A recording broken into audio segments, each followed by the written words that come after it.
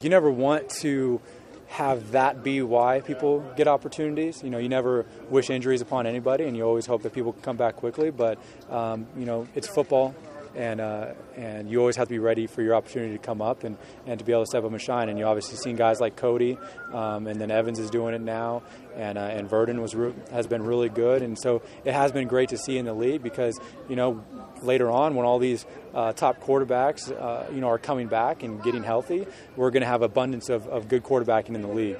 And that's really good for the league in the future. The CFO rules-wise, they've always made positive strides every year on protecting quarterbacks with the rules, and no doubt they're still doing that. But, sometimes freak things happen, like Masoli's non-contact injury. Like, you really can't really protect that. But those things unfortunately happen.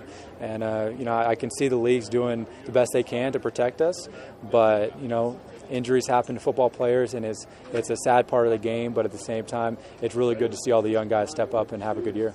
As a backup quarterback, all backup quarterbacks say you prepare to start, you prepare to play, but now that you're in the role now, what's the biggest takeaway from actually being a starting quarterback in the preparation and leadership and things like that? Just being able to kind of be the consistent voice in the huddle and on the field in terms of, now you're the guy, you're running the offense in terms of they're following kind of your temperament, your energy. And I've kind of always been an even keel guy, focused on just, execution more so than energy. I feel like if you're focused and you know your assignments, that'll lead to execution. Execution leads to success, and success will bring the energy. And I feel like we've been really good and consistent offensively the past couple of weeks. Last week, just for an example, we didn't have our first 2 and out until the fourth quarter. And whenever you can have that kind of consistent offense and stay on the field, control the clock, help your defense, be more successful when they're out because they're fresh, I think as a team, it's a really positive thing.